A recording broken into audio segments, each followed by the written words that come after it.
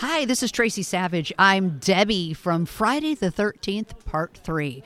When I'm not hiding from axes or arrows or trying to keep Shelley quiet, I'm listening to Nightmare Junkhead.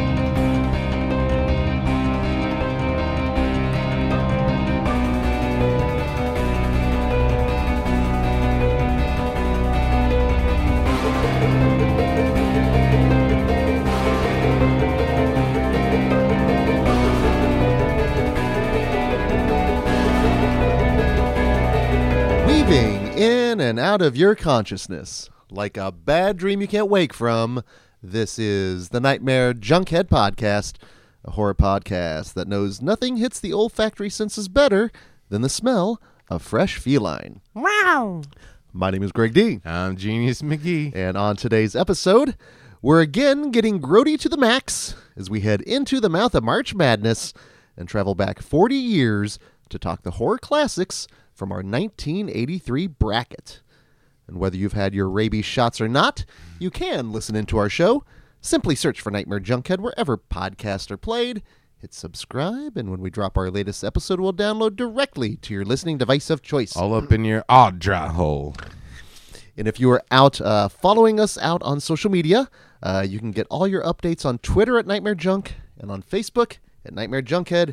And it is on that Book of Face where we have an events tab, which leads to Shenanigans and totally gnarly shenanigans. And as this episode is going to be releasing on Monday, March 6th, if you find yourself in the Kansas City area, head on over to Screenland.com, where you will find they have your gnarly shenanigans taken care of indoors. And virtually.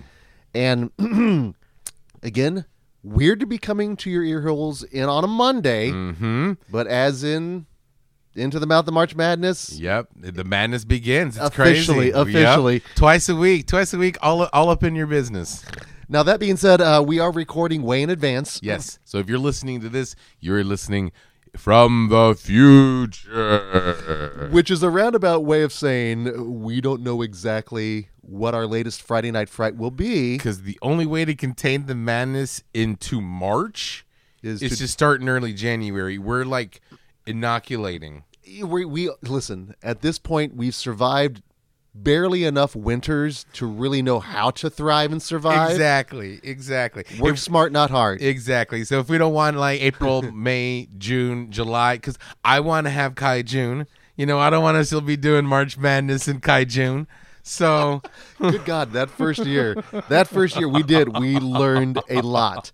So that's a long way again of saying head on over to Screenland.com to see what our latest Friday Night Fright will be, what the latest repertory screenings are going to be happening, and the most important reason to be following us out on the social medias, of course, it's to get the little tool, the bracket. How you going to play if you don't have the tools? So continue to please send in your completed brackets, and of course, show your work. We are sticklers for that. Especially first round. The first round, it is all about that. Now, here in the round of 1983, we have 8 films, which was hard enough to whittle down to 8 films, but we have 8 films looking to make their way into the round of the Scream 16. And we don't do this half-heartedly, Genius. In fact, I'd like to think we do a holistic approach to our criteria, and that we think both with the heart and with the head. So the first things we're going to ask ourselves is which of the 2 films is closer to your heart? Closer to the heart. Yeah. And then, of course, we're then going to think, I'd like to think, logically, and look at the bracket topic and break it down via there. Yes. So that being said, hell yeah, I am so stoked. I am looking forward to this. March is always a fun time. Well, and it's really weird now, just recording it on the day we're recording, that it's already here.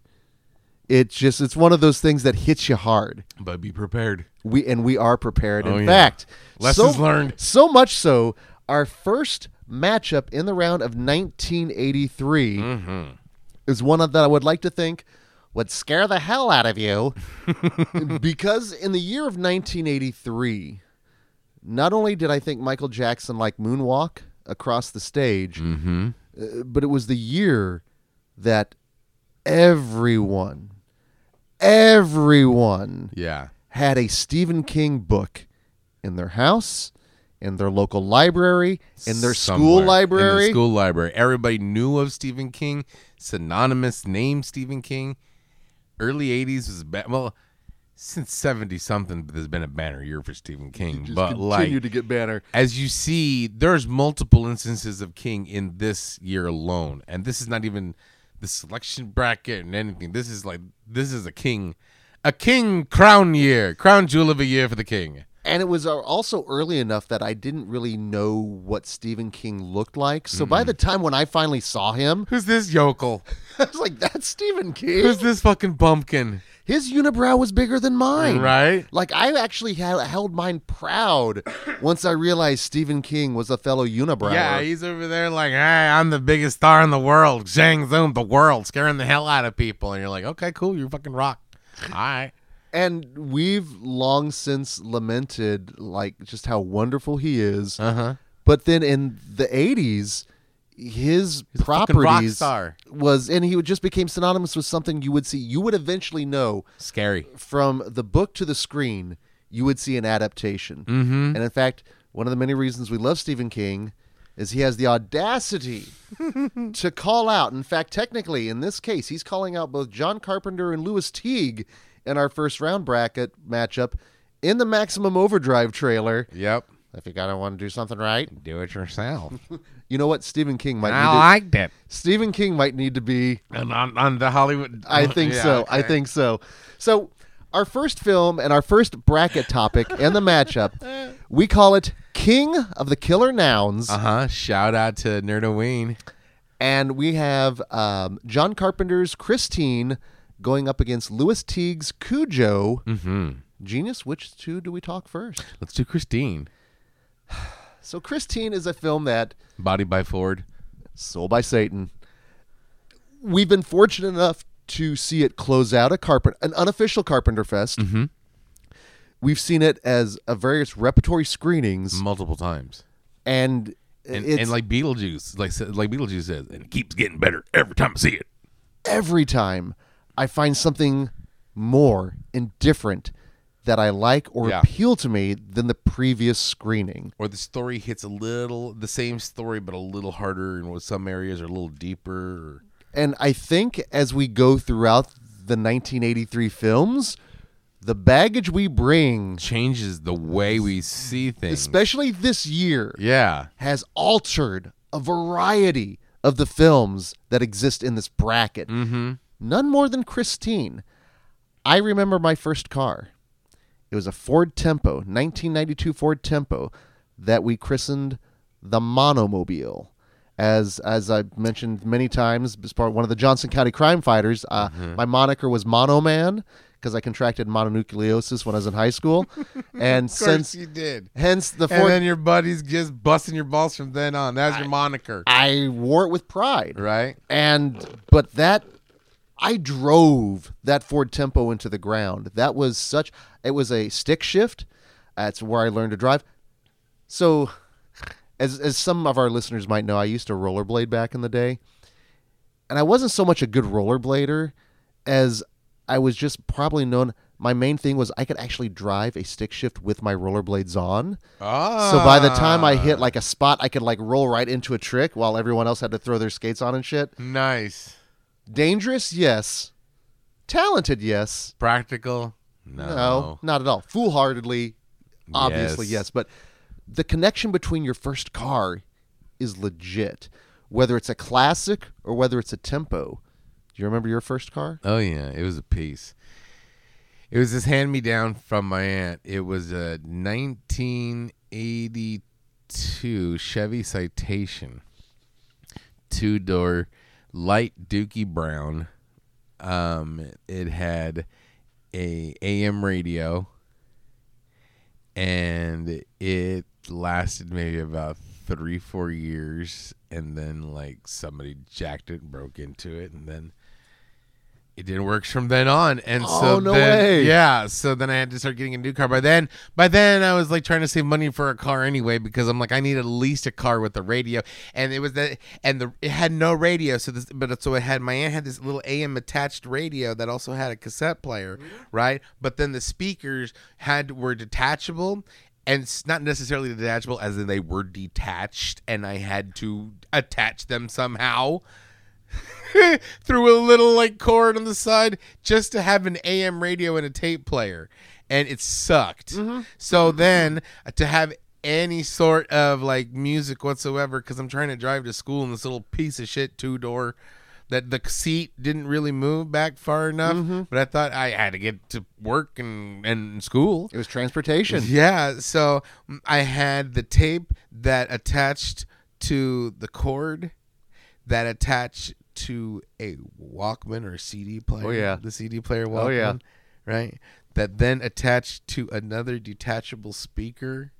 So I had this weird, like, Cronenbergian setup just to have some semblance of sound. Just to have some other than AM, and this was like early 90s AM radio, so it was either just talk or hallelujah. So it was not all right with you at that It was point. not all right with me. There was no gold on that AM. So necessarily, you're not as connected with as Arnie as was with Christine? Absolutely not. In fact, I remember it for bad reasons, not necessarily good reasons. Sure. So And this movie is all built into nostalgia. mm-hmm.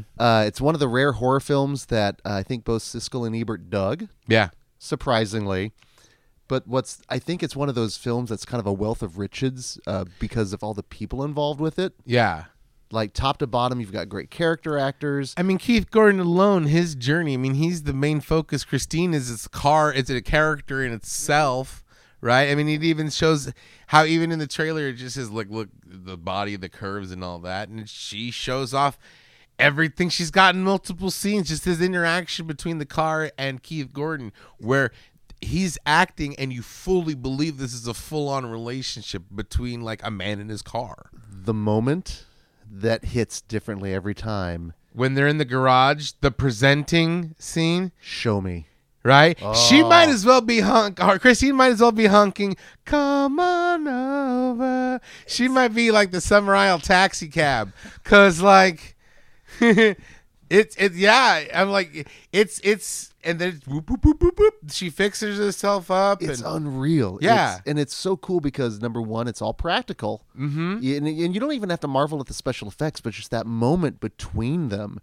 And when you realize, oh, we've kind of lost Arnie. He's gone. He's gone. Right. And you really then start feeling for the side characters, Alexandra Paul. Yeah. It's just one of those that what are you looking? Oh, no. And then the music. Oh, the music. Just alone by itself. We haven't even talked about the cinematography or anything like that, but the music alone, my goodness, the hauntingly beautiful score when Christine's coming down the dark highway aflame, just chasing after that 30-year-old monster. William Ostrander's buddy. That guy is something. He's like a grease reject. Mm-hmm. In fact, that scene when they're getting ready to trash Christine. Gonna fuck up Christine with my crowbar hand. Christine, go Christine. And they're playing on a lot of the nostalgia of the 50s. You got Robert Protsky as just gnarly guy that's letting Arnie come in. That actually, He's great. He's wonderful. You fucking punk kid think you could take my junkyard and do whatever you fucking want. You're all right, kid. Why and where is Buck Flower? Right? And Christine. Exactly. Was he working something else? He was probably like working. He was the janitor at the car plant where he was working. Got to work at his goddamn conveyor belt, picking up all these figureheads, droppings and shit. He was probably the first victim. I bet you, like before the dude got it in the beginning, Buck Flowers is in the trunk somewhere. He probably stepped into Christine to grab a stip of hooch. Well, and then the first victim, actually, he is another noted character actor, Art Evans in Fright Night. He's that guy in so many movies, and there's so many. Ain't nothing better than the smell of a new car. I'm not gonna say the rest. Don't say the rest, but that guy and that that just weird, the contraption. aluminum monster shit he's got going on. I mean, just like everything about this movie. Stu Charno showing up in the film is one of the many they're kind of street toughs, the bullies. Yeah. They're like 30-year-old street toughs. Kelly Preston. Surprise Kelly Preston. Surprise Kelly Preston. The best kind of Kelly Preston. And the best way of this film is it's always a surprise. Yeah. I always forget how funny it is, how personal it is, how sad it is, how scary it can actually be. And how it could be interpretation, because people can say, oh, you think like Christine injected him, like rejected love, or do you think he's like no, that's one last embrace. That's the ending. It's very left a lot of interpretation, and the fact that he just like, you have 30 minutes to move your cube, you have 15 minutes to move your cube. So like it's one of those ones where I don't think it gets enough credit in neither the King nor the Carpenter catalog. Mm-hmm. Because I think movies like last year's winner, The Thing, that kind of overshadows Christine. And even though King himself has come out, that movie's trash, I think he's kind of wrong on that one. Well, what's crazy is the fact that due to the critical failure of The Thing, Carpenter was kind of a work-for-hire director, which led him to He didn't even want to do this, but he needed the money and he needed the work. Did some really effective, very good things for this. This is one of my favorite of those King Carpenter collaborations where you're just like, yeah, everything works there really nicely. So that leads us to our other king of the little King collaboration, Louis Teague, who is another one of those filmmakers where you go, wait, Louis Teague, why do I know that name? And he is responsible for a number of films that we actually dig here on the show. And again, one of the things that I love about Into the Mouth of March Madness. He directed Alligator. Anybody who's going to direct Alligator, again, he's working with animals. Like he helped out in Death Race 2000. So like Louis Teague, he's been in some good stuff. He's going to be a good collaborator with the King. But this is a movie. But no, actually, let's just start with this. You talk about a name that even a normie knows. Well, with both of these, Christine, when you talk about a killer car, yep. Like, oh, get that dog out there, fucking Cujo. He could be named Skippy, Rex, like Biscuit too, but Cujo, unfortunately, synonymous with badness. Now giving Saint Bernard's a bad name, right?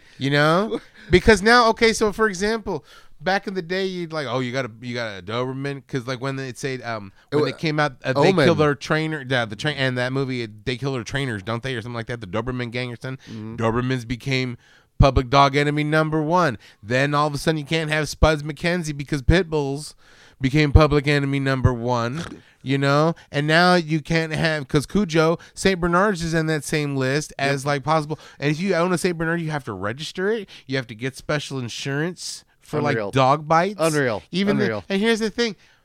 There's no such thing as a bad dog. There's only bad owners and trainers. Of course. And this shows it. The dog didn't do anything but chase that poor bunny.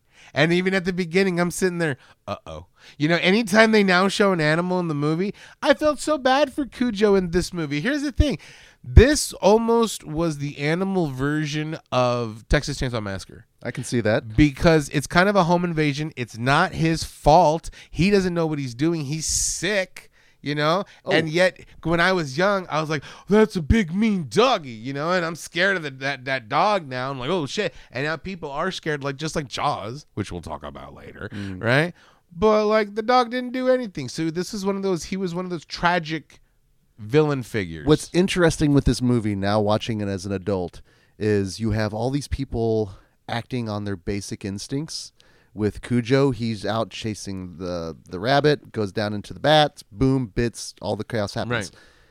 What struck me this time watching it is it's not so much all about the killer dog carnage, but it's the breakdown of this marriage. The lifetime aspect of it. It's unreal. And I do remember watching this as a kid and kind of being bored by it. Me too.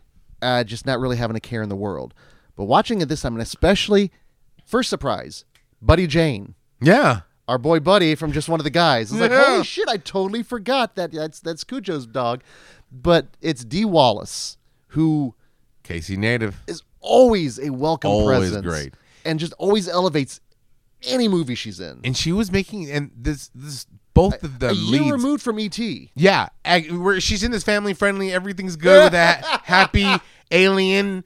You know, the family's fine. Next thing you know, She's trapped in her car with her kid dehydrated, and it's not even any kid. no. Who's the boss is Danny Pintaro. Being the best and adorable, and you feel so sad. And I remember also being bored and annoyed with this kid. In this one, I was not bored. I was more engrossed with like, oh no, this family dynamic is breaking apart. And like, oh my god, this kid is dying. This kid is adorable. Save this child. Save this kid. But don't hurt the dog at the same time yet. But you have to now. Well, it's a great combination of dog acting Yes. and man in suit, especially when any of the physicality is involved. Which is a very good like, who you know. That's just, no dogs were harmed. All for intents and purposes, that's probably, they say like there's two things you should never work with. Kids and animals. And here Louis Teague is working with kids and animals. and killing it. Yeah. And killing it. Yeah. And I would have to think King would at least appreciate this adaptation because it does take the source material seriously. In fact, hell, all his things about being scared of the monsters in the closet, the monsters under the bed, legit manifests in this very real thing. And then it's the breakdown of the again. Well, and then the guy has I was to just shocked. the guy has to go to way because his cereal is made out of sharp things and making making people people bleed and internally and poop out pink shit. And it's not even like their fault. They just gotta like, oh God, we got to do something. And that's so good. you're cracking up. Meanwhile, she's trying to break this infidelity thing. She's trying to do the right thing, you know. This was significantly a lot Now- better than I remember seeing this. As someone now that is a cat person, does this movie hit you any different just being with the big dog, what have you? Yeah, I definitely felt more sympathy towards the animal. yeah. You know, before I was like, "Oh my gosh, somebody please come and kill that dog and say that thing." I'm like, Yeah. I hate to say it, but he's gone bad. That poor dog. I felt more sympathy towards the animal because one, it wasn't his fault. He Yeah. was just Oh, yeah. chasing He the just rabbit, doing his thing. and the bat was just kind of like, holy shit, he was freaking out too. I felt so bad for everybody involved in this, and especially like, holy shit, take it easy, Cujo. I felt bad for the other side characters, the owner of the dog, and that family, that put upon wife, and I'm like, Ed oh, Lauder. yeah, Early Ed Lauder. yeah. A wealth of riches. That's and that's what's crazy with both of these films. So many character actors in the Kingverse here. One great thing about March Madness is revisiting movies that you haven't seen in a long time. And that makes you appreciate the movies more so upon rewatch. And that's significantly what happened with this movie. Well, and listen, we're heaping a lot of love on both of these films, but only one can advance into the next round. So, Genius McGee, which of the two, Christine or Cujo, is closer to your heart? As much as I have to say I have more appreciation for Cujo now, I still remember loving Christine, and upon rewatching, still loving Christine. So for closer to the heart, I gotta go with Christine on this one. That is fair. That is fair. The heart wants what it wants. I saw Cujo back in the day, saw Christine back in the day. Cujo stayed with me. In terms of nostalgia, it's the one that was a nice callback to Christine. I've seen too many times, so watching it this time hit the nostalgia, but the fact that Cujo just carried so much currency that I use the name, my vote on that side goes for Cujo. Now, that being said, from the heart to the head, we have the bracket topic of King of the Killer Nouns. Genius, how are you breaking it down? How are you interpreting? What is your vote on that? My vote is for Cujo because while there are other examples of killer dog movies like Man's Best Friend, Zoltar, things like that, when you're saying, oh shit, that dog was bad, you say that's Cujo. When a killer car, there's not saying, oh, that car ran amok or something like that. You would say like, oh, maybe it's honk, honk, honk, honk, or oh, it's at maximum, oh shit's going maximum overdrive. So you might then say, oh shit, if it's driving by itself, it's Christine. You would say, oh shit, that dog is Cujo, significantly more insane than that significant car has run amok by itself. So for King of Killer Nouns, I'm going to go with Cujo. That is fair. That is fair. That is well said. I was breaking this down a number of ways because, as you mentioned, we did an entire Nerdoween based on killer nouns. And yeah, man, I mean, killer car versus a killer dog, that's tough because I normally will align and be wary of any kind of a killer, animal film just because I'm always going to be empathetic to that. Especially now. That being said, though, the killer nouns themselves can go outside of that. So, in Cujo, you get a killer marriage happening, which you can interplay. With Christine, technically, you can have killer teens engaging in things. But for me, man, it comes down to the fact that there are two masters truly collaborating, and the king of the killer collaboration for me, even though it's more of an adjective, I'm going to go with Christine, which unfortunately means we have a tie. Right out the gate, we got a tie. Well, you know what? That's okay, genius. In the case of a tie, we break out, in case of an emergency, a little thing. We call the cover of the old Fango. On the cover of the old Fango, gonna buy one copy for my mother. Gonna watch some movies on Shudder. Gonna see my gruesome face on the cover of the old Fango. So in case of a tie, we look to the cover of that classic magazine Fangoria, and turns out both had features on it. However, Cujo only took place in a corner blurb. Christine had the cover. Had the cover. Christine got the cover. So since Christine got the cover, she is driving her way into the round of the Scream 16. Christine made roadkill out of Cujo. Oh, jeez. Yeah, we're going to have to put Cujo down. Yeah, well, Cujo had to go. Like I said, it's unfortunate that Cujo had to go anyway, because before Cujo went, he looked like a really good dog. He was my favorite. He looked like a really, really good dog. And it was heartbreaking when, the boy got it and everybody got it. And you're like, oh, God, poor dog. It's gone rabid. Yeah, no. Typical Stephen King. Yeah. I'm going to dour the hell out of you. Exactly. Oh, Christine. Honk, honk, honk, honk. Well, not only did we get a lot of King in the year of 1983... Sequels. And we got a lot of things going beyond the third dimension, which leads us to our bracket topic of 3 is the magic number. In 3D. As we have 2 films featured in 3D going against each other. We have Amityville 3D going up against Jaws 3D. Genius, which dimension do we go to first? Let's go to Jaws. Let's go where you will never, ever, ever find me, and you probably shouldn't find yourself if they're having any whaling accidents. Not at all. Not at all. No more SeaWorld. I will say this, again, in terms of bias, we did do a commentary track for this, so this movie is definitely beloved by us, but Jaws did not, should not, have ever had any kind of sequels, but because it made money, I'll go to bat for 2. We'll always go to bat for 2. I'll go to bat for 3. And I'll go to bat for 4. Absolutely, but they shouldn't exist. No.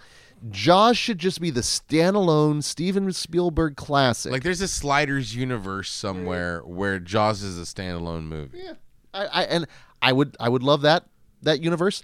Love the universe I'm in right now, but it's like, of all the things in the world that you didn't think would work as 3D or didn't think should cross through 3D, but Jaws. And it's so funny to think. Big ass shark up in your face. Well, the fact that it actually started as a National Lampoon's project that was going to be Jaws 3, People Zero, and was meant to be a comedy.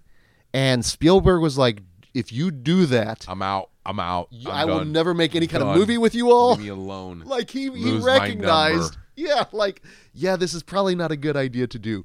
So then they retooled it.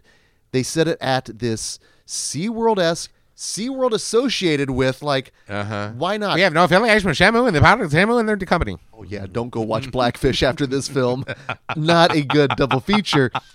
But Jaws 3D. And they don't paint SeaWorld in a good light either. Not at all. And they're like, oh, this is our training facility.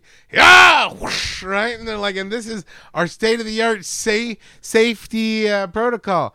And so no, I don't know why SeaWorld. Oh, I wonder why SeaWorld didn't shank this and Shamu didn't say, cool, well, sign me up. Well, it much like with Christine and Cujo, it's nice to go back to some of these films to see some of the character actors involved. Hell yeah. Anytime we get to talk about Louis Gossett Jr. on the show. A rarity. Right? To get to talk about Louis Gossett Jr. on a horror podcast. Exactly. Now, we might do an Iron Eagle. I've seen that at some point in time. I've only seen the first.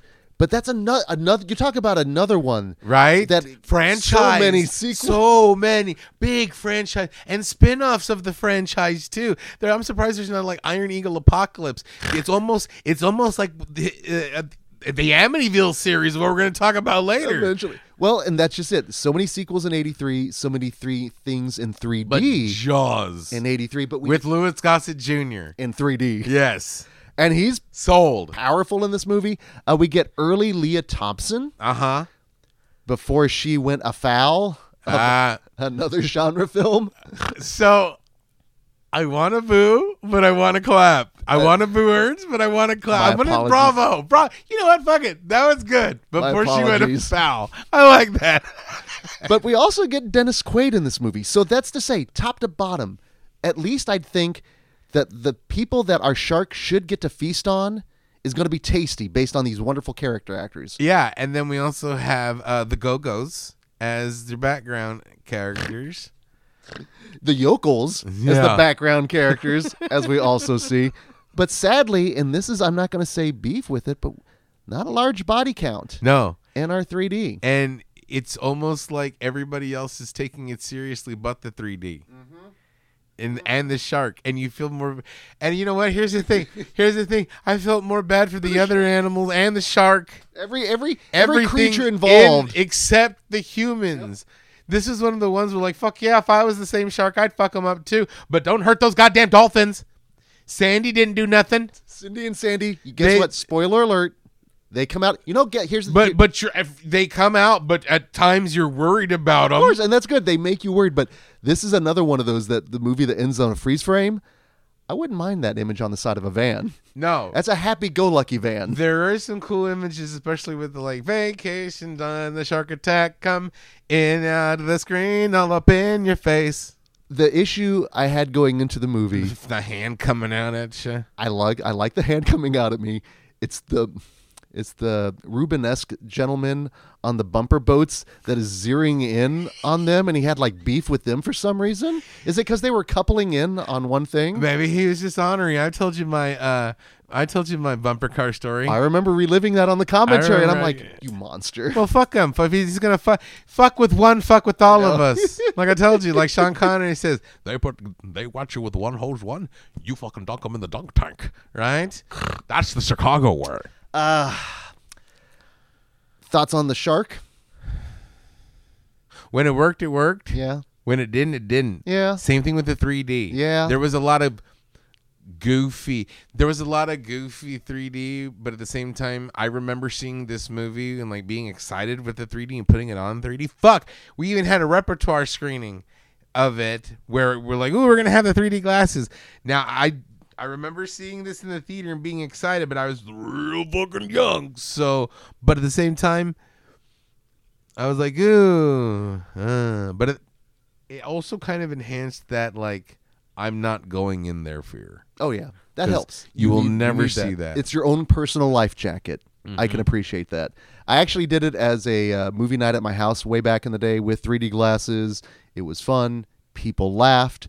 Unfortunately, there was more laughing with than at. Yeah, exactly. Or laughing at than with. And that's the same thing at the repertoire screening. Mm-hmm. And I don't want to say that it's warranted, but not saying it leads itself to it, but I understand and realize this is not a what people would Yeah, we're referring it to the original one or just anything from 83. It's probably Right. not the standards. I just really like it. Now, I do too. that being it's said, fun. That being said, from the waters to the house. coast, to the house, Amityville 3D, which is one of those staples that if I do show a 3D film, I'm always going to show this trailer. Because as we know, Genius, does this film have any kind of association with parts 1 or 2? This trailer has no affiliation with parts 1 and 2 or the Amityville people or anybody involved. This is the catalyst of the whole Amityville multiverse. So yay or nay on that? Nay. Well, yay. Yay in theory, nay in practicum.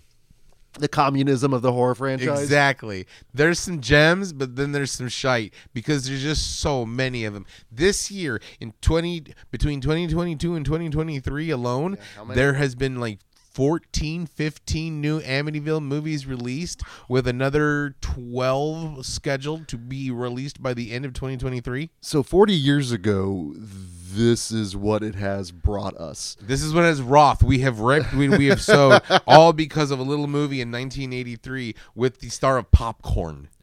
And that was one of another surprise because Me too. this was a first time viewing for me. Really? Yes. I remember seeing this movie back in I didn't see it in the theatrical run. I definitely saw it maybe 86. That's fair. Because it was on Friday Fright Night. Ooh, on a Channel 5? On Channel 5, and they were showing it as part of one of their double features. And I can't remember if it was in 3D or wasn't, but I don't think it was.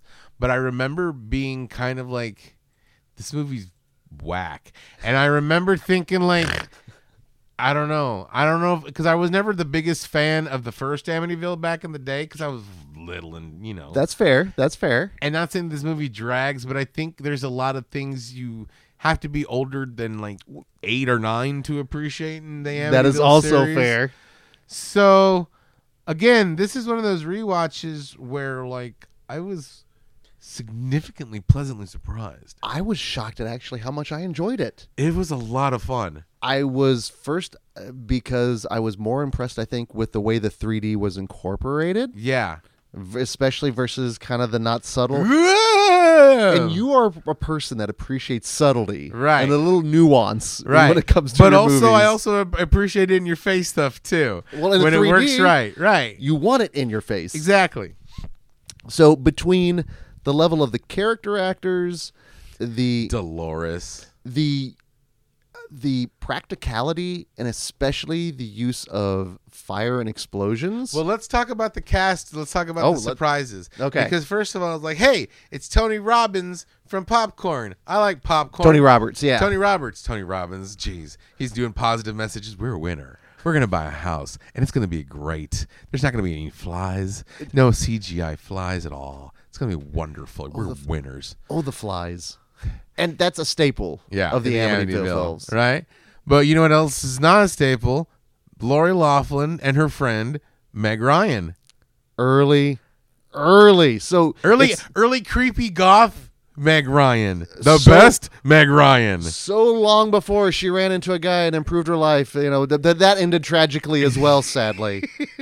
It's so funny to see both of them so early on. I was not expecting young Lori Loughlin and young Meg The Ryan. matchup in this movie could have been early, debutantes from Leah Thompson too over here. Yeah. And even Lori Loughlin now, it's Meg Ryan now. It's just so fun to see them all getting their start in genre. Uh-huh. Those roots that go deep. And they're fun in the movie. Yeah. They're Especially- really, even Meg Ryan, she's got a dozen lines tops, but she makes the most out and of a them. lot of denim. Denim. lot She is rocking the Tennessee tuxedo.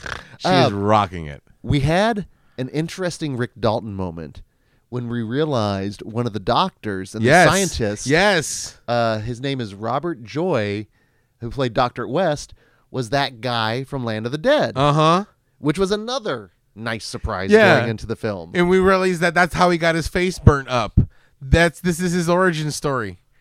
Okay, the red shirt researchers. Yeah, holy shit. Okay, so Again, this movie amazing. is slow. This movie, It's- and I think this is, but it's not, and I think that's why I didn't respect it when I was little, because like one, it starts out with basically fraud investigators, paranormal debunkers. And it's just really, hey, how don't you buy this house? Buy that. It's because he felt bad for the poor guy and he wants to debunk everything. Next thing you know, shenanigans ensue. Maybe a death or two here or there, accidental things, jump scares. And then, like, I can see where people think it's slow, but the 3D, there was a lot of in your face of it, but there was also a lot of subtle. It was, I 3D, thought, a decent good use mix. of it. Yes. But all of a sudden, you're not introduced because they're just kind of people in the background, about 24 other people, and you're like, where the hell are all these people in my house? Get out of my house. They better do something. Somebody better get hurt quick. Because we got like what 10 minutes left of the movie, and nothing has yet really happened. No climactic shit. I was waiting for the monster face that I remembered from it. Because we've already heard Meg Ryan saying, "Hey, you ever had sex with a ghost before?" Oh, Talking Lord about have like Dan mercy. Aykroyd's fantasies and shit. And so next thing you know, like, well, once something's gonna boom, boom, boom happen, right? All of a sudden, madness ensues. People are getting obliterated. It almost took a "We Are Still There" switch. Yeah, where just madness ensues at the very end. A lot of slow build up, but leading to a very good payoff. Was the juice worth the squeeze The for you? juice was worth the squeeze on this one. Okay, that is fair. I have a newfound respect for Amityville 3D after this watch. That's just it. I was. And you know what? All because of fucking podcasters. It's true. That's It's very all true. because It's true. They were podcasters ruin proto-podcasting. everything. They ruin everything. And we are only contributing to that. Now, that being said, obviously some surprises with both of these screenings. So let's see what the surprise is by seeing which film gets into the round of the Scream 16. So Genius McGee, between Amityville 3D and Jaws 3D, which of the two films is closer to your heart? I'm gonna have to say Jaws 3D because I remember seeing it little in 3D with 3D glasses. I remember being excited because a 3D movie, and like I remember seeing it without 3D and like this is still a goofy movie. I'm still having fun. So I've even the laughing with it and at it screenings that I've always had a good time with this movie. And so even though in the long run of diminishing returns of the Jaws sequels, this is still a fun, unique one. So close to the heart, I'm going to go with Jaws 3D. That is fair. That is fair. So I originally thought I had seen Amityville 3D, but it turns out I'd just seen a number of those like HBO makings of that they played in between movies. I really don't have a lot of nostalgia for the Amityville franchise. The Jaws franchise, however, I'm seething with love. I champion all of them. I celebrate the entire catalog, so it's easy for me. My vote closer to the heart is obviously Jaws. Now, that being said, from the heart to the head, looking at the bracket topic, 3 is the magic number. Yeah, it is. How do you interpret it? How do you break it down? What is your vote on that one there, Genius? My vote is for Amityville 3D, and there's two main reasons why for Amityville 3D. One, I think for 3 is the magic number, the 3D incorporated is better because they have some in-your-face one with the weird homunculi 3D jump scare, the fly-in-your-face jump scare, and a lot of the obvious jump scares, especially like the car wreck, all that good stuff. But they also had unprofessional. They also had a lot of subtle, like when he's setting up the equipment or something, like he's just pointing or looking around, where the 3D is more not the focus but the background. So I think the 3D aspect worked that due to the different types as opposed to all in your face. But 3 for Amityville, because this is the catalyst for everything after this. Certainly. Good, bad, indifferent. And while, yes, you can say the same thing for Jaws series, where this is, people could say the downhill started with the sequel, that this is just the jumping of the sharp point. And it kind of shows because there's only one more sequel after this. But Amityville, after part 3, when it said we have no affiliation with this, basically saying, hey, the gate's open, boys, come on in, right? I think that for the Amityville series, 3 is definitely magic number on this one. That's fair.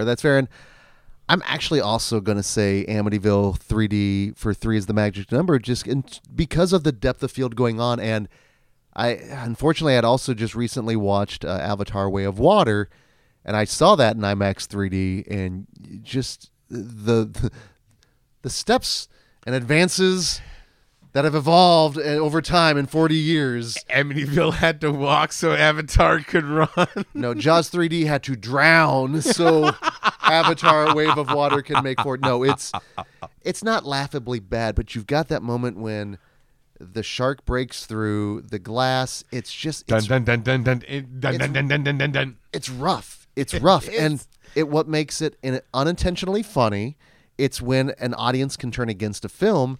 But in Amityville 3D, it's working like Cameron's trying to shoot Way of Water, where it's not just for the stuff that's in your face. Right. It's depth of field. It's the shot compositions. It makes it feel immersive. And I actually felt that way with Amityville 3D more than I did Jaws 3D. Yeah. And goodness gracious, again. On the cover of the old Fango, gonna buy one copy from my mother, gonna buy one copy on the shutter, gonna see my gruesome face on the cover of the old Fango. I like that. That's the 1.5 version. Exactly. Now, that being said, turns out, again, representation matters. Both of these films did appear on a cover of a Fangoria. However, only one got the cover image, and it was Jaws 3 that got the film side, and it was Amityville 3D that got the cover. And I don't know if that is a controversial thing or this or that. Oh, Amityville 3D with the well, I don't know if it's an upset but making chum of Jaws 3D. Yeah, closing the door, making its way into Pool's the round. Closed. Beach closed. Back to the house. Beach is closed. Round of the Scream 16. Now, that being said, then going into our next bracket topic and our next matchup, and I think these last two are the ones that will create some fun conversation, and especially this particular matchup, this particular bracket topic, because in the early 80s, we did have the explosion of home video, we had the explosion of home theaters, and not only did you have a television in your living room, but then you started seeing them in the kitchens. Yes. And sometimes the other rooms in your bedroom. So our topic, bracket topic, is TV time. TV time in color. And we have quite a matchup. We have Videodrome going up against Twilight Zone. Which one do we talk first there, Genius? Long live the new Flash. Zip.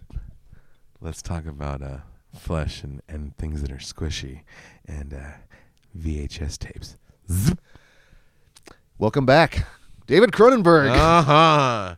And creepy and classic Cronenberg. The Venn diagram. A lot of overlap with this one, and I would honestly argue if people think of David Cronenberg, of an overall image of David Cronenberg, of something that is the central thesis statement to what David Cronenberg does, I think it comes from Videodrome. Yeah. I think it comes from the pulsating TV. Mm-hmm. I think a lot of people will think of the gun hand, the stomach gina.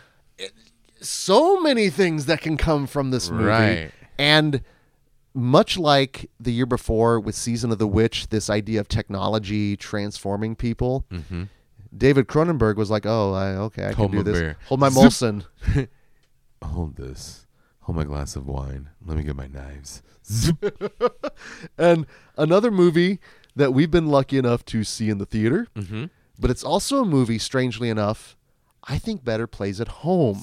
It would play best on a VHS. Yes. Right? Especially with the grainy aspect and all the different, with the white static and the bars and all the sound. I think on an old VHS tape would work absolutely perfect. Plus, you would give you a pause when you have to eject because you're like, I don't know if I want to touch this, right?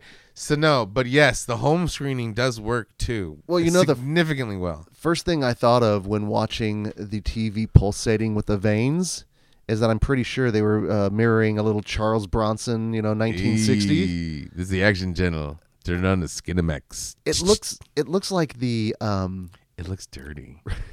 well, It looks sexy dirty. it's Cronenberg. It's Cronenberg. It's the first. We were talking off mic. I remember watching this the first time and seeing Deborah Harry. And I'm like, that's Blondie, right? Mm-hmm. And then when she pulls her Oh. top down, I'm like, oh, that's a lot of Blondie. Oh, it's Blondie. And then she burns herself. Oh, it's Blondie. It's burnt Blondie, and it's freaking me out. Blondie. I was not prepared for that overlap. Well, one way or another. And it's David Cronenberg. Like, well, there you go, Greg. Zip. Yeah. And even now, watching it as a 46-year-old, it still hits me the same way. There's still parts of that are uncomfortable, that you're encroaching into these weird crevices that only Cronenberg goes. Mm-hmm. That only Cronenberg can expose you to. And then the aspect of the technology and the fact that they've got that whole experiment going with the homeless folk and letting them getting their fix. And this idea of a new way to look at this. This Videodrome is it's changing you.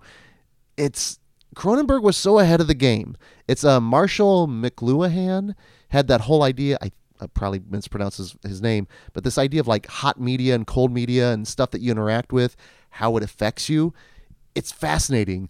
And even looking at like analog stuff and how stuff influences us.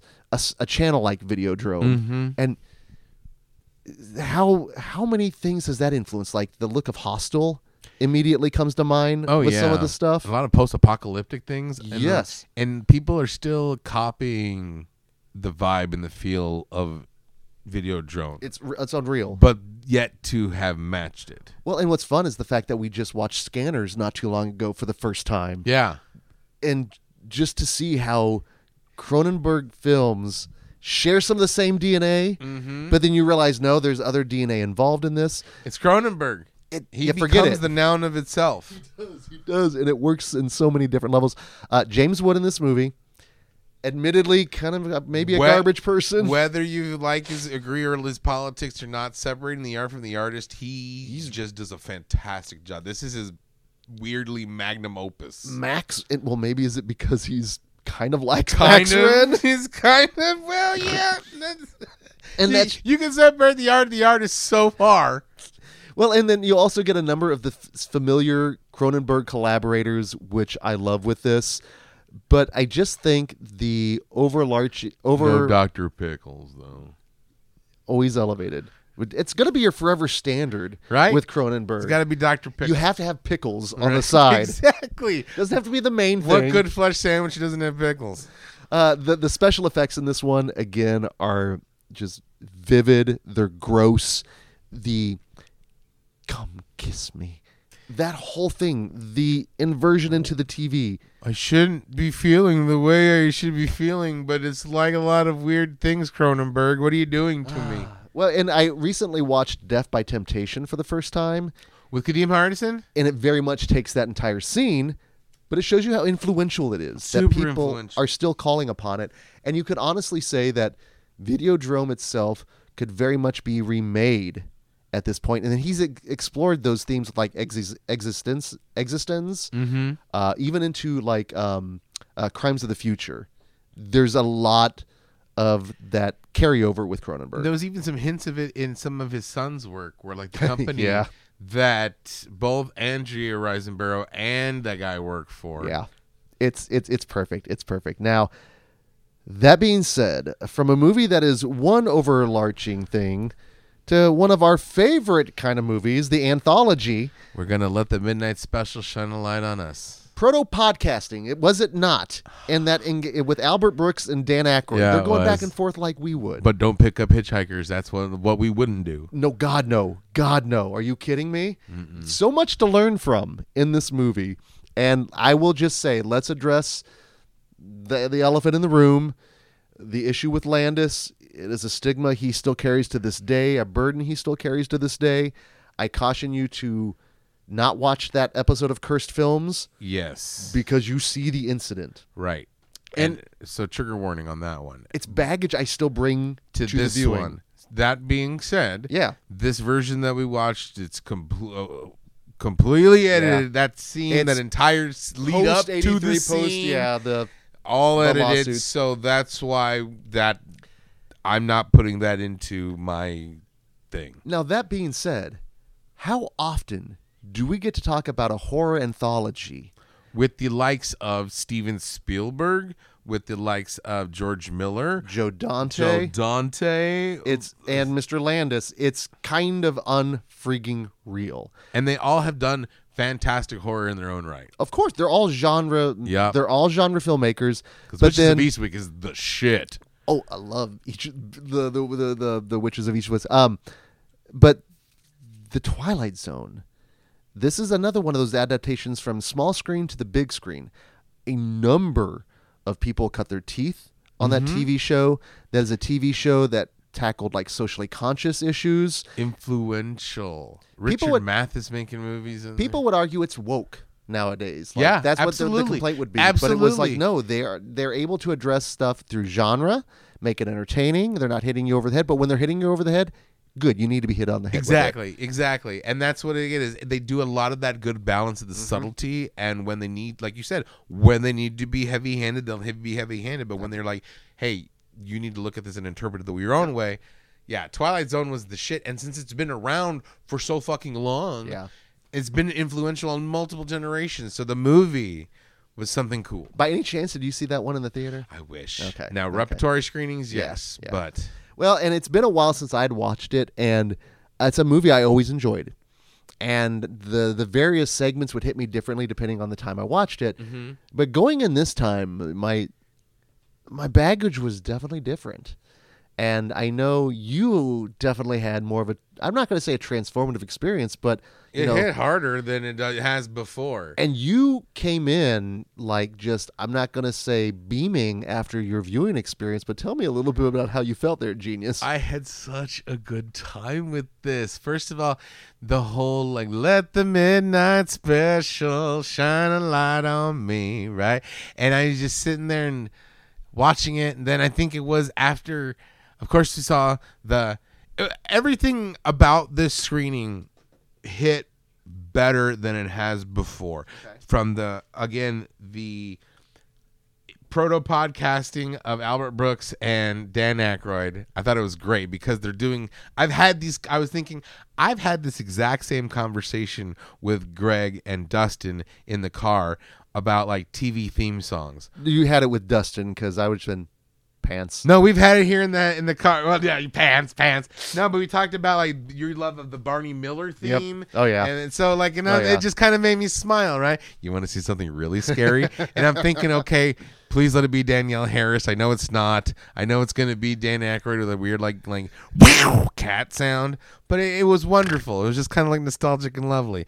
And then the whole like, oh, here comes Vic Morrow and that, and the whole time I'm like, the scene, I'm like, I know it's coming up, but like separate. I know it's coming up, and then finally I'm thinking like, you know what? Good for this guy. I mean, not good for this guy. Good for his scenario, because I think a lot more people need to be put in their shoes to realize how bad it was. Perspective. And I wasn't expecting racist talking John Larroquette when he comes out. Where are you going, N-word? And I'm like, oh, how can you be so disrespectful, Dan Fielding?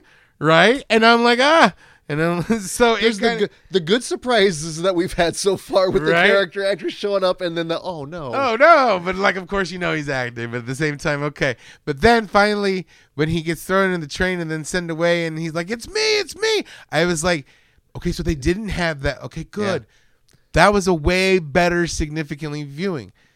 Then, I'm Scatman Carruthers, we're going to play Kick the Can, Doc. A segment that bored me to tears as a kid. I could have cared less as a kid. Brought me to tears as an adult. The part where he's like, every weekend, second Saturday, he packs his bags to go with his son, and his son disappoints him every single time. And then he just sits there and walks. And I'm sitting there like, oh my God, is this a Hallmark card commercial? Because I'm about to fucking cry. And then he's sitting there and talking about like, oh, well, you just got to think young and stay young, and you won't get old, because the minute you start getting old, and I'm sitting there thinking about things, other things, people I've lost, people I'm losing, shit that's going on, and I'm just sitting there like, oh my God. Right, and then when they become kids, and she's talking like, I don't want to live my life again.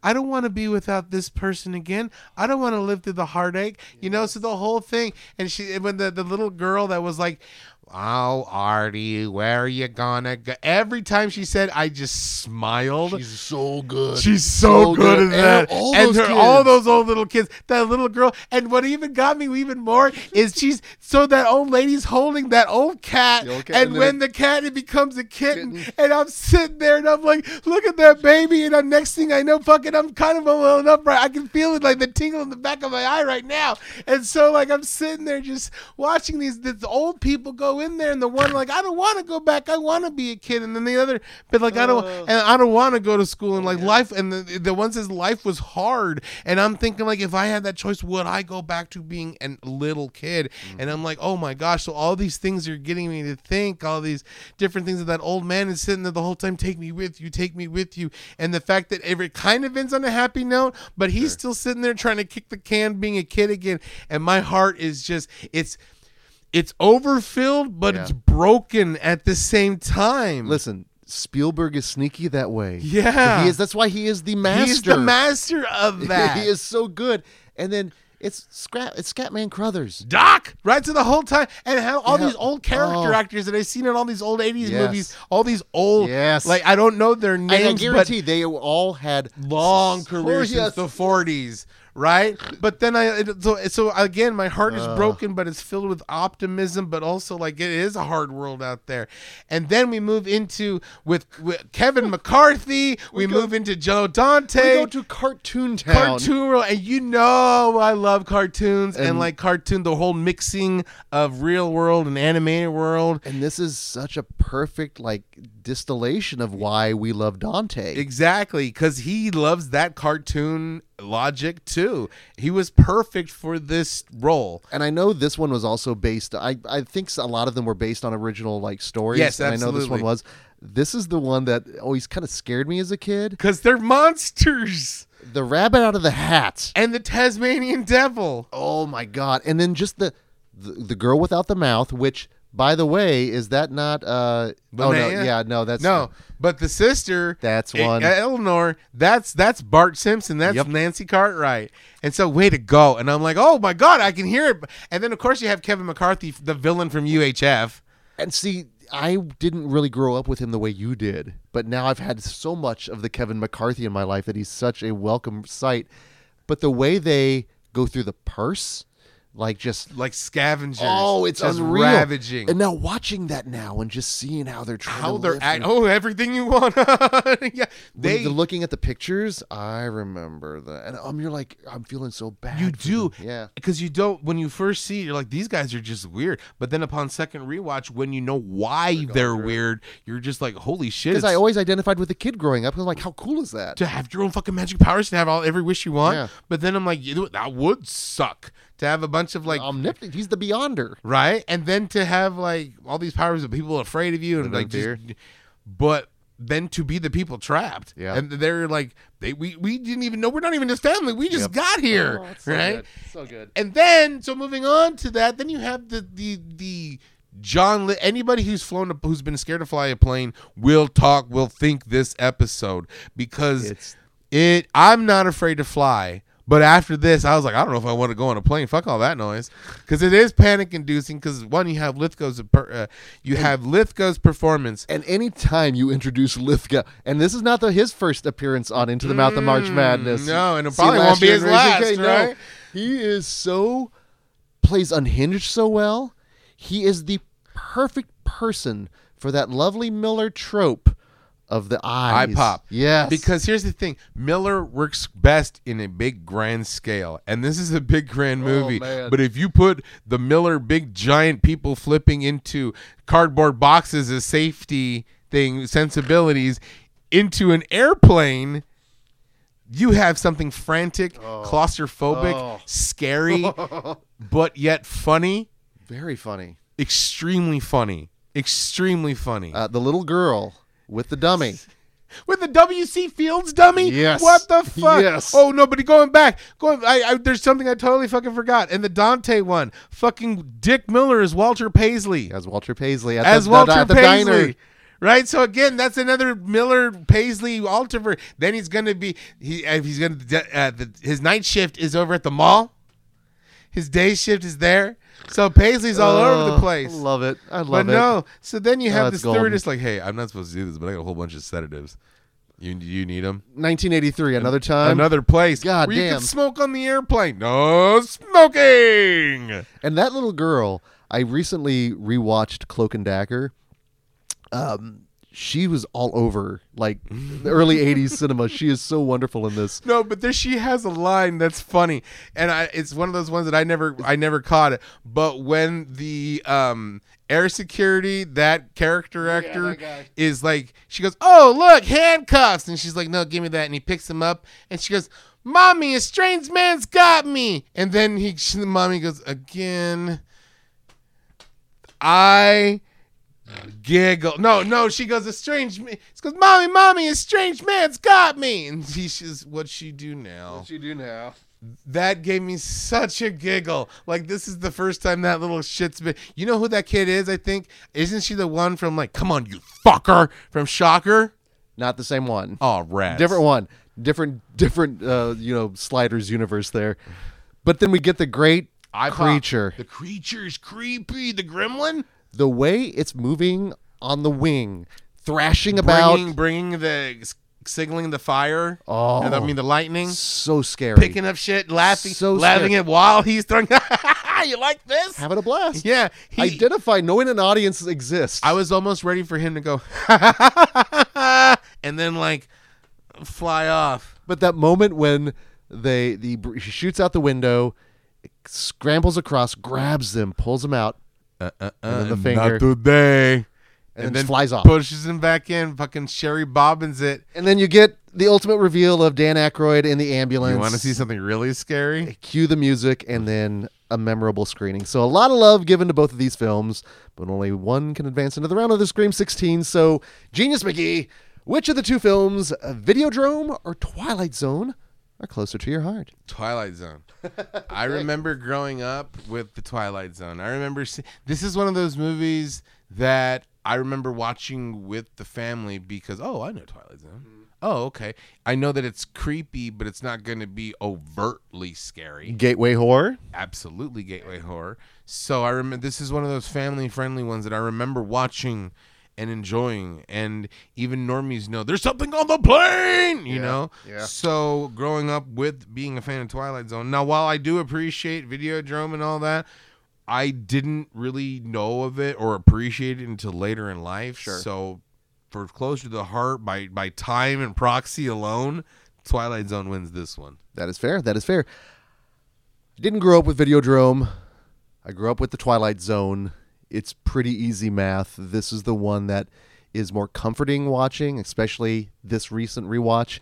Videodrome, I don't necessarily have to be in the right mood, but I know I'm going to walk away feeling a little icky, as you do with Cronenberg.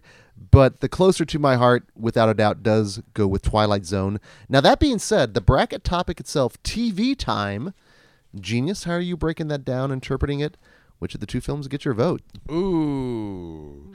I think with Videodrome and the TVs, I think that's more sexy TV time.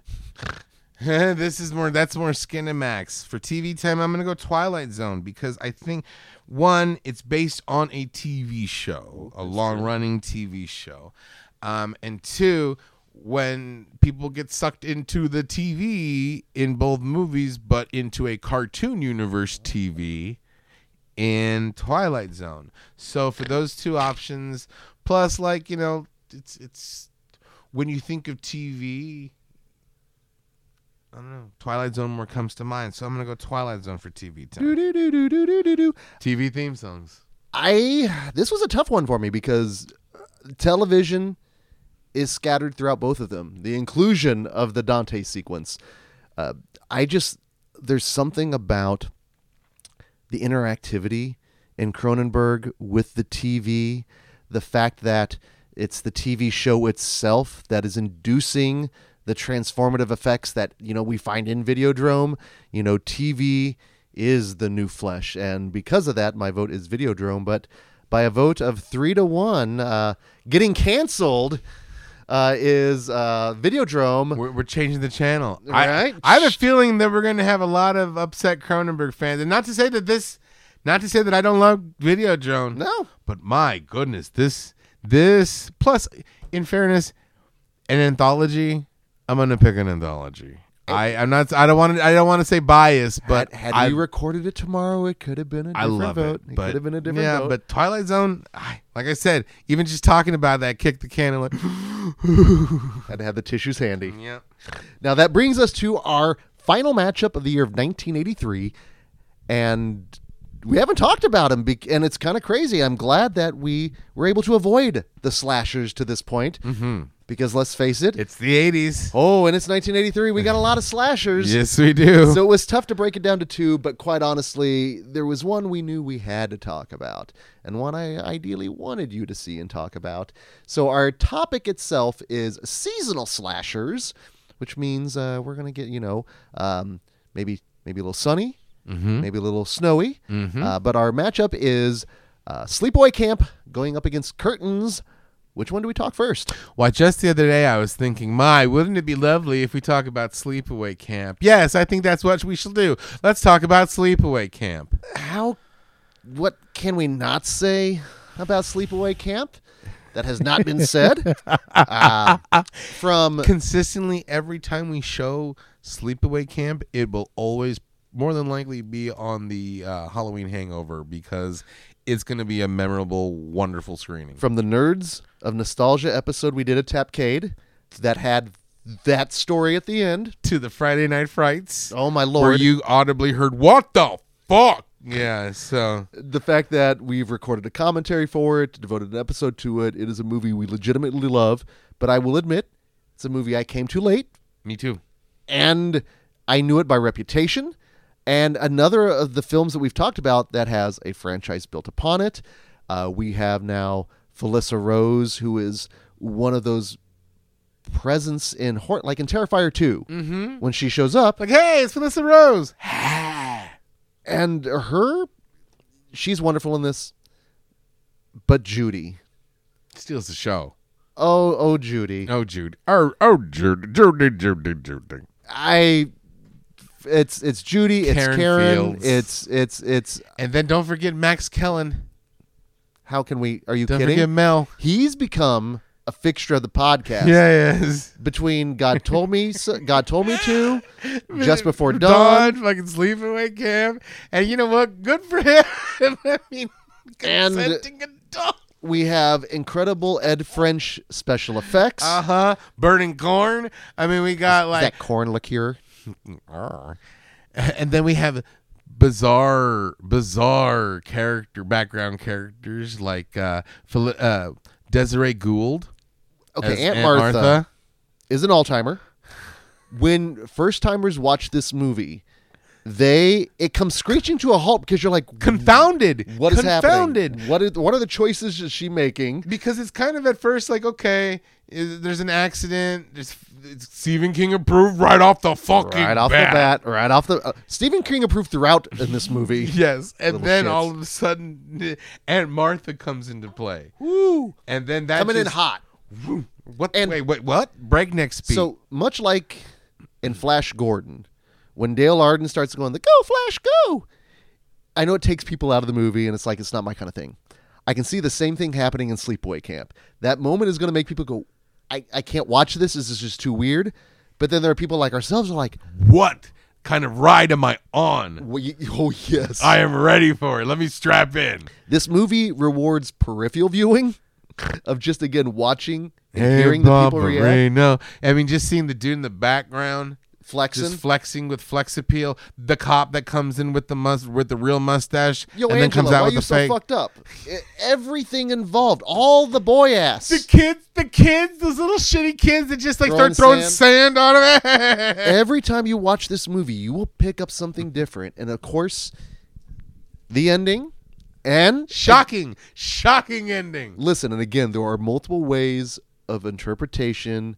And again, trans communities, some have said this movie is good, some have said this movie is bad, but at least Your opens up mileage will vary, but it does lead to conversation. ideally. But unfortunately, this is 1983 again, so again, another time. Another place. But it's also the movie that's built on the ending. Yeah. But I think that sadly, But then here's the thing. The movie is built on the ending, but the franchise is not. no. It's almost like the franchise the ending has nothing to do with the rest of the franchise. Which I think is why a lot of people have not necessarily seen out a lot of this, because first and foremost, Felissa is not involved in 2 and 3.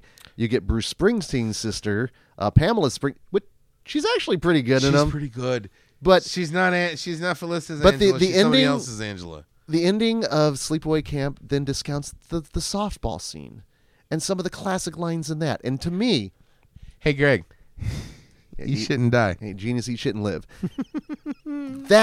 That to me is what makes Sleepaway Camp. It's those sleepaway shenanigans.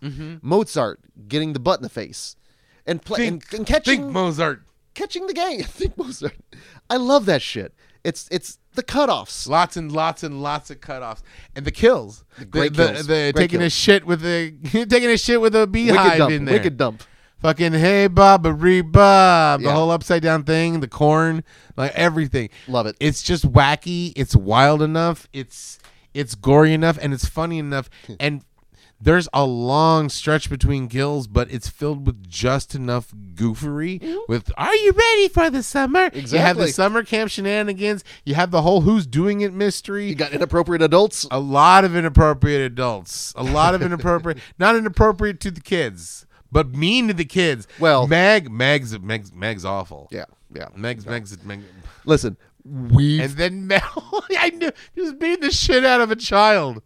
and it's the stogie, it's the stirrups on the socks, it's the fact that he's ready to have inappropriate relations with the counselors. There's a lot going on. There's at a lot Sleepaway with Camp. it. It's classic for absolute reason. Well, I'd like to thank then, let's head up north, because then our second film is a little Canucksploitation classic that I had no idea existed until I watched a trailer on that 80s Horathon compilation, a little film called Curtains, or better yet, Coitons. Coitons. It's Coitons for you. By any chance, did you say that? How many times did you say that during your Every viewing? time. Okay. Especially And the especially wipes. The wipes. The wipes. The Which- curtain wipes. It's Coitons. Every time the wipes would come out, first of all, I liked it and respected it a lot, because if you're going to have your name Coitons and you don't have a lot of Coitons in there, at least have Coitons It's wipes. a lush movie. But every time the Coitons wipes in the Coitons for you, it's Coitons. Without fail. A nice, really interesting stark contrast to Sleepaway Camp, because as bombastic and as 80s as Sleepaway Camp This is, is very subdued and very almost 70s. it's yes. And I don't know if it was because of camera grain. I think it was a lot of that was the versions that we both took in, but I think a lot of it has to do because it is more of a slow burn. It's a little bit more subtle. It's more of a character or characters piece. And see, this one, now going back to my first time seeing this, I don't remember if it was a fever dream or not, because there was bits and parts of it where I was like, I've seen this, but I don't know if I've seen it all the way through. I don't know if it was a Commander USA groovy movie watching, or if it was like an early rental. USA was probably involved with it. Because the VHS cover was terrifying. That mask. Yeah. And the back, Yeah. so I would see these things, and I'm like, I don't know if I've seen this back and front. So did you get just in terms of then going through it this time, what was it like? Weird. Because I'm like, okay, it's kind of part slasher, giallo. Is it John Vernon just sitting there being an abusive director? John Vernon matched with Samantha Eggers. Two powerhouses at that time, which for me was my nice surprise. You see what happens, Mr. Vernon? We're going to put you on double secret plasmatics. Right? What are you guys fooling around for? Stop goofing around. He is You goblin, stop kidding the teacher. from Killer Clowns in Outer Space to a number of women in prison films. I'm going to get you, sucker. He is that guy that is an authority figure, Always crusty. very crusty. He's never like, hello, I'm the big party animal. He's always the one who doesn't want the parties and the shenanigans. And then you match him with Samantha Eggers, who is another incredible character Let me actor. chew up the scenery while I'm here. And as you mentioned, it feels like it's two films. It feels like there is a lot going on with both of them. But the nice surprise I had was, first and foremost, you have Claire from Black Christmas as the comedian. Yeah. And Stand-up representation. I thought her set was pretty good. Me too. I liked her interaction. She has a tight 3. I was going to say, as someone that knows. She has a tight 3. But it basically plays out like this weird Canadian casting couch.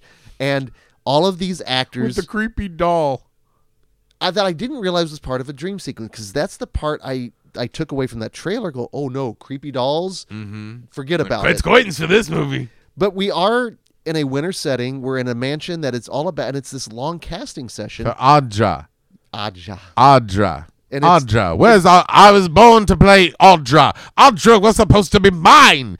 Audra is me. I am Audra. I'm telling you. Drink every time you hear the word Audra, you will be Sip. fucked up. Audra is said a lot. If you're like, man, Genie's just said Audra like about 8-9 times in about 3 minutes. You know, that's about average. That's about average on with this pace. movie. It is very much a slower burn as compared to Sleepaway Camp, but I actually, and you mentioned the Giallo-esque nature of it. Because there's no goofy background actors like Sleepaway Camp. No, This is it's more character based. These are 6 to 8 people tops. Yeah, it's really nice in an enclosed area. Who's doing it? Why are they doing it? What's the motive? My favorite part though is just how like all of their backgrounds kind of incorporate into their eventual demises. Mm-hmm. And then you also mentioned what we don't get in Sleepaway Camp, and that you get with a lot of other 80s films though, is the masked killer.